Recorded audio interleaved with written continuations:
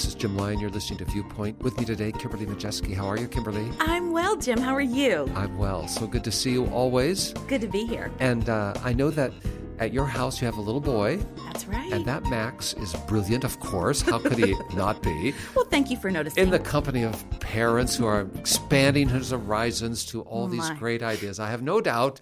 But I know also that he's just 4 years old. Yes. Is he watching things like The Incredibles? Have you heard of that film? Oh, my goodness. A time or two, Jim. A time or two.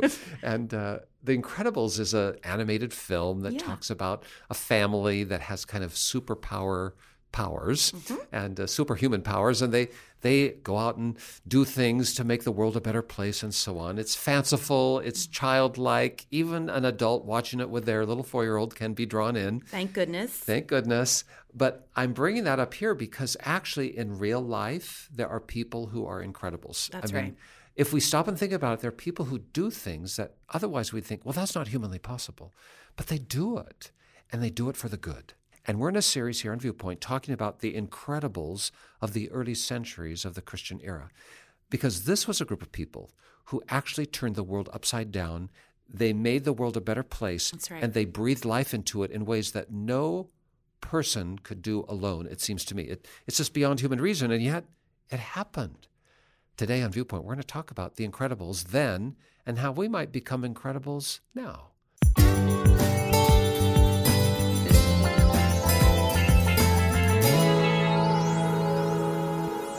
Kimberly, you and I are talking about The Incredibles. It's an animated film that actually could say a thing or two, even to those of us who are adults. But you have a 4-year-old boy. He's drawn to this story about superhero parents and family.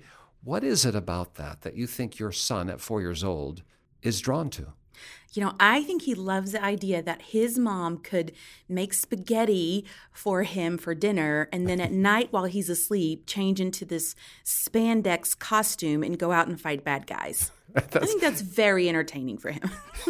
He likes to dream of the day when his parents actually are these wonder workers. That's right. And they have these two lives they live. One is the ordinary and one is the extraordinary. And there's something in him that wants to see his parents always as these valiant warriors for truth and justice, right? That's right. And I don't take that from him, Jim. I allow him to have those kind of ideas. And it's not just about you. I'm sure he sees his dad as as like a Superman, of course. Yeah, we listen. It's so funny all the time because he speaks about his dad as the strongest, biggest guy in the world, you know. Is he stronger even than my dad?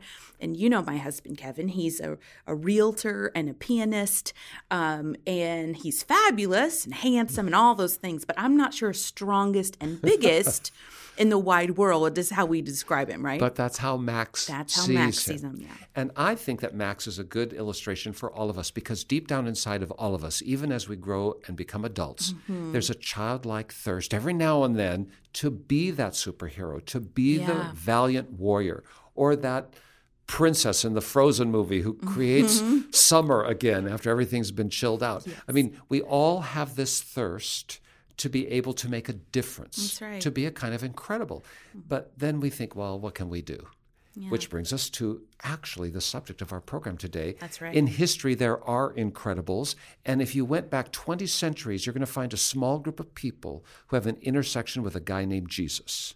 And it is so compelling, it's so transformative that this tiny group of people who really are not wealthy, they're not well educated, they don't possess social status, they're not a part of the nobility or the government. This small group of people will, in short order, turn the world upside down. It's true. The Roman Empire, the greatest empire to date in all of history, that circumnavigated the Mediterranean and reached into Asia and was famed for its power and its economic and cultural prowess, it was completely upended by this little group of people that you'd have to call Incredibles. How could they do it? Right. And that question, how did they do it? How did Christianity overturn the empire? That question has been analyzed by many people over many centuries. Sure. People like you and me, Kimberly, we're people of faith. And it's easy for us to run to a straightforward answer. Well, it was a God thing. God favored them, and he advanced the cause, and he supernaturally intervened in the course of human events to make this outcome realized. And I would say there's some real merit to that. I believe in a God who still speaks into and alters the course of history. Sure. But for someone who's not a person of faith, they're not buying that. They're saying, there is no God. That's crazy. You can't interpret random events in our world through that supernatural lens. There must be another answer. And I've often heard it said, well, it was all about the Roman Emperor Constantine. This guy comes along, 3rd, 4th centuries of the empire. He opens the door to make being a Christian something that is legal and safe, where previously had not been. And they say, oh, it's just the fact that Christianity overtook the empire was the consequence of politics and power. It had nothing to do with the supernatural. It's just the reality that the church was used to advance Constantine and his successors' gain.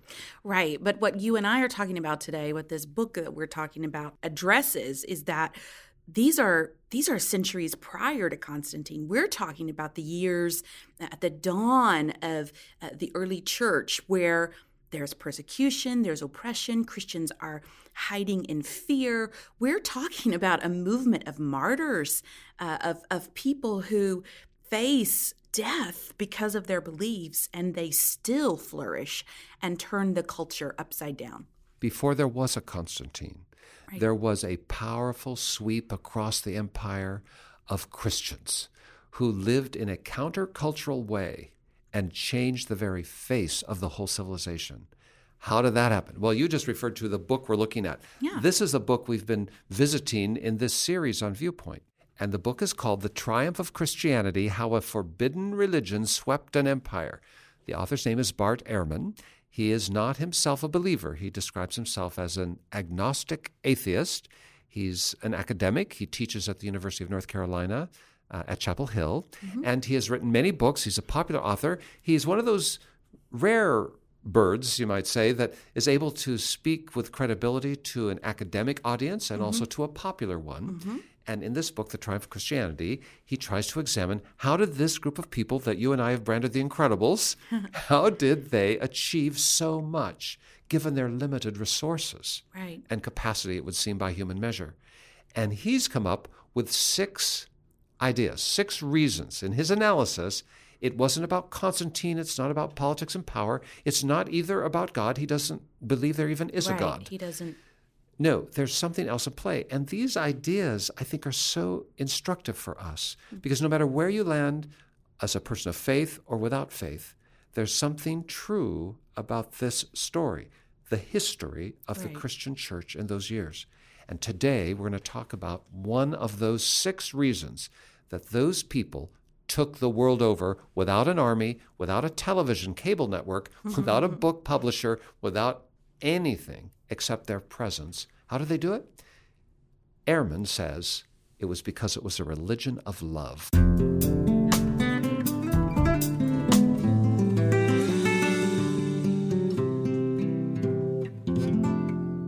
As you're listening to our program today, you may have a thought you want to share, a comment you want to make, or even a question you want to ask.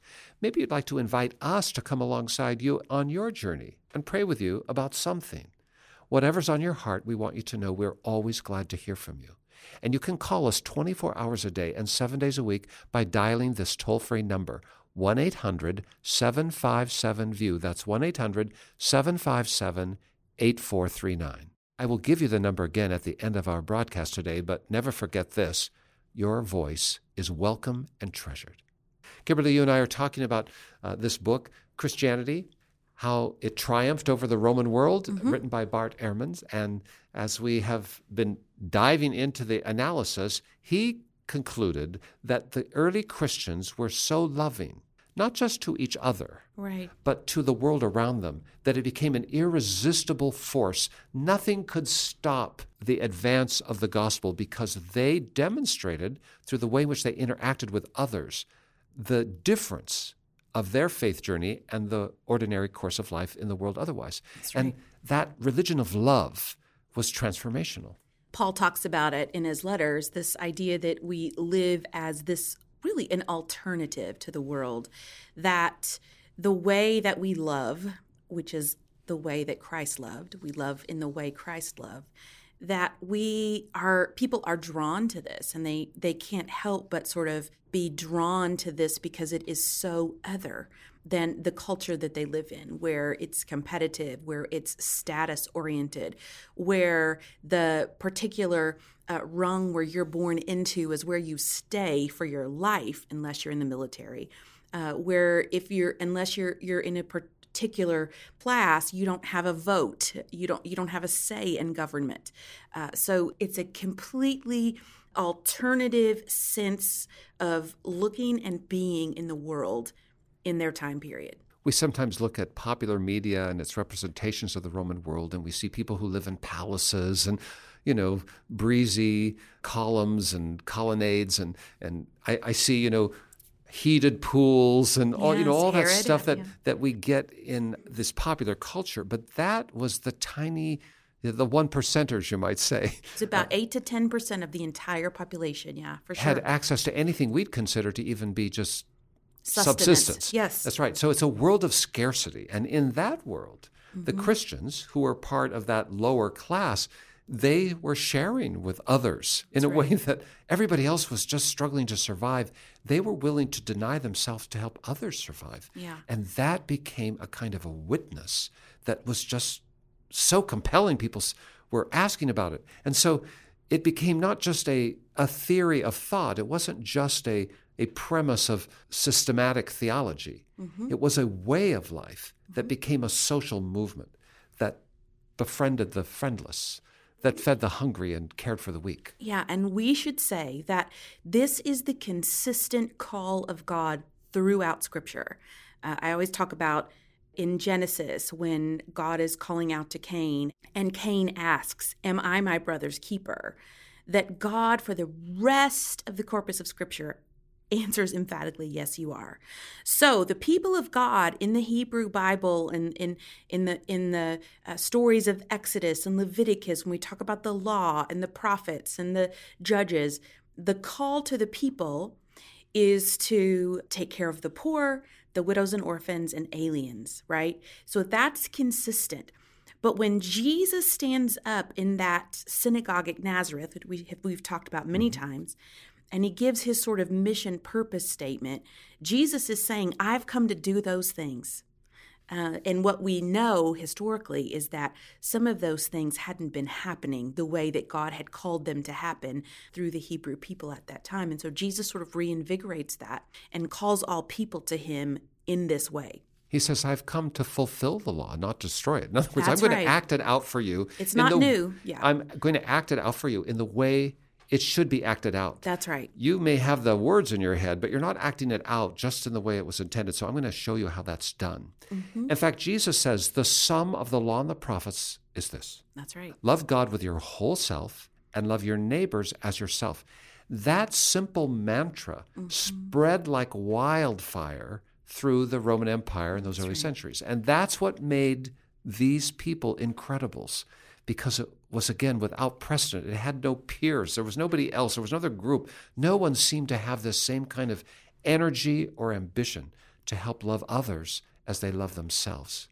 And as we think about Jesus, he's the catalyst for the whole thing. That's right. And there's a famous passage in Matthew's gospel where Jesus clearly draws for us a picture of what the world is coming to, a day, what you might describe as the end of the age, a closure. And this also powerfully motivated the early believers, as it should motivate us, that the world is moving inevitably to an end date. And when that happens, there'll be a reckoning, a judgment day sometimes it's called, and Jesus spoke about that.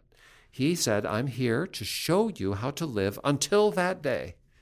And this is what's going to happen on that day. And his description of it, while it could be terrifying if you read it one way, it's so like reassuring and inspiring in another way, isn't it? Which describes the two paths that all of us can take in life. That's and right. where they will lead.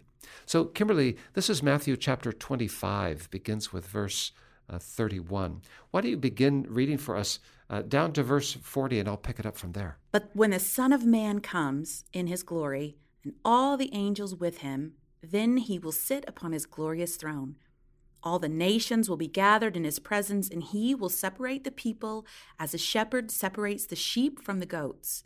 He will place the sheep at his right hand and the goats at his left. And then the king will say to those on his right, "Come, you who are blessed by my Father, inherit the kingdom prepared for you from the creation of the world. For I was hungry, and you fed me. I was thirsty, and you gave me a drink. I was a stranger, and you invited me into your home. I was naked, and you gave me clothing. I was sick, and you cared for me. I was in prison, and you visited me." Then these righteous ones will reply, "Lord, when did we ever see you hungry and feed you, or thirsty and give you something to drink, or a stranger and show you hospitality, or naked and give you clothing? When did we ever see you sick or in prison and visit you?" And the king will say, "I tell you the truth, when you did it to one of these, the least of my brothers and sisters, you were doing it to me." The early believers had these words embedded in their hearts. And in a world of difficulty and scarcity and poverty and unspeakable loss, they understood that I'm on the road with some other people and I need to care for them. And I need to care for them just like it was Jesus. That's the upside of the teaching. And it was so powerful and motivating for them. But then Jesus continues in this same verse to show you what can happen otherwise. Then the king will turn to those on the left and say, this is Jesus speaking, "Away with you, you cursed ones, into the eternal fire prepared for the devil and his demons. For I was hungry, and you did not feed me. I was thirsty, and you did not give me a drink. I was a stranger, and you did not invite me into your home. I was naked, and you did not give me clothing. I was sick and in prison, and you did not visit me." And then they will reply, "But Lord, when did we ever see you hungry or thirsty, or a stranger, or naked, or sick, or in prison, and not help you?" And he will answer, "I tell you the truth, when you refuse to help the least of these, my brothers and sisters, you were refusing to help me." And they will go away into eternal punishment, but the righteous will go to eternal life.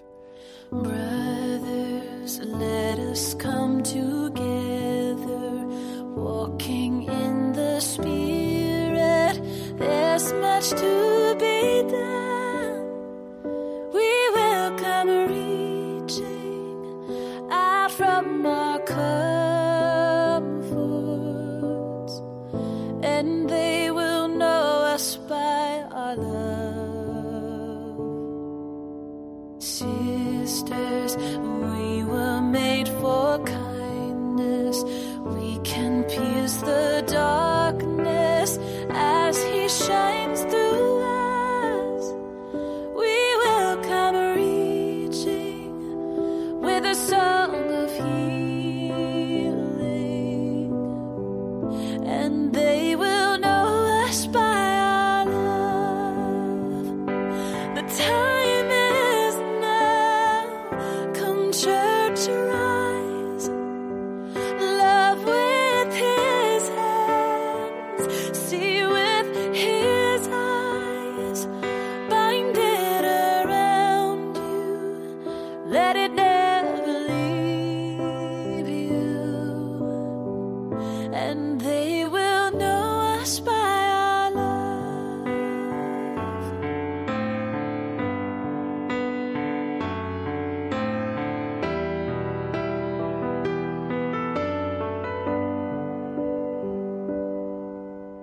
Children, you are hope for justice. Stand firm in the truth now. Set your hearts above. You will be reaching long after we're gone, and they will know you by your love. The time is now.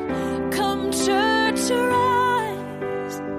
Love with His hands, see with His eyes, bind it around you, let it never leave you, and they will know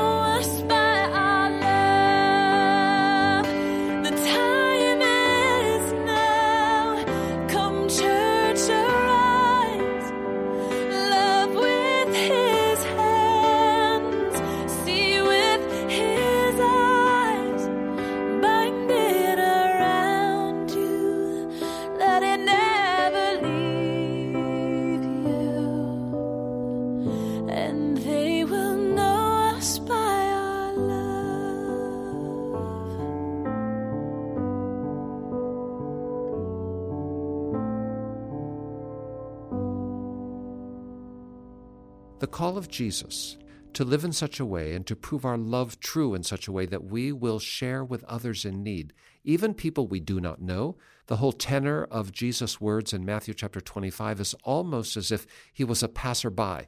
You were passing by me and you saw me in need and you helped me. This imperative to love others as we love ourselves, not to guard ourselves first and then maybe we'll have something left over, not to take care of what we value most and then see where the other chips will fall. That's not what Jesus was calling us to. He was calling us to a kind of magnificent generosity of heart that had never before been experienced in the world in the way he described it and lived it himself. That's right. And Bart Ehrman's, in his book, trying to understand how did Christianity overturn the empire, has concluded that it was this religion of love, loving people outside of the religious club, loving people who are not known to us, taking at face value they're created in the image of God too, and we need to do something to help them. He concludes that that was one of the critical pieces that changed the whole civilization because there was no argument against it. There was no battle line that could stand in its way. There was no army that could repress it because it was just the way they lived and thought. That's right. We should say, Jim, that this parable is the last one Jesus speaks on this earth in Matthew's gospel. And it's talking about who gets in at the end of it all. And what he emphasizes here is that those people who get in are the people who have served the least of these. And that is so profound. And you're right. It reflects the life of these early church folk who existed as kind of this care network, taking care of folks who were marginalized, who were cast-offs, who nobody else provided for. You know, in this ancient world, there's no insurance, there's no safety net. If you had leprosy, you were just condemned. And the only way for you to survive if you're lame or a leper or if you have some affliction is that someone else takes responsibility for you. Someone else makes sure you eat, that you have shelter, that you have clothing, the things that you need. And so we see in these early years that movement of people who were transformed by Jesus and his love and his teaching begin to live this way. And the lesson for us today is, can we be Incredibles too? Because Ehrman concludes that the gospel was advanced not by any mass crusade or big meeting. It was not advanced by any media channel. It didn't have all the things that we imagine today necessary for influence. Right. That the greatest influence was actually one-to-one because it was a way of life. And that when you have a whole community of people who begin to act out in this way, loving others as they love themselves, that there's a certain magnetism to it that leaves even the harshest critics stopped in their tracks. And that actually is what changed the world. Now, today I'm looking at a world that is increasingly like an old Roman one. And maybe because those who are following Jesus have forgotten some of this elemental way of life and how all of us, prone to aggregate our things, we protect for ourselves, we save for ourselves, we plan for ourselves. And then sometimes, if we are considered to be good-hearted, we think, well, out of the leftover, I'll reach out. Maybe we've forgotten what Jesus said. No, love others as you love yourself. Save for others too. That's right. If ever in these last 20 centuries there is a heart cry and a need for people who can walk with Jesus in this way, it is now. What can you do? How can I live? Today, join us in prayer. If Jesus is not real to you, let's pray that he will disclose himself to you, that you'll see him, meet him, and surrender to him. And if he is real to you, let's pray that he will open your eyes and your heart, ours too, to a world of need and what he might do by our hand for the good. Our Father, we're so thankful today that Jesus walked in this world and showed us how to live. May we keep our eyes fixed on him.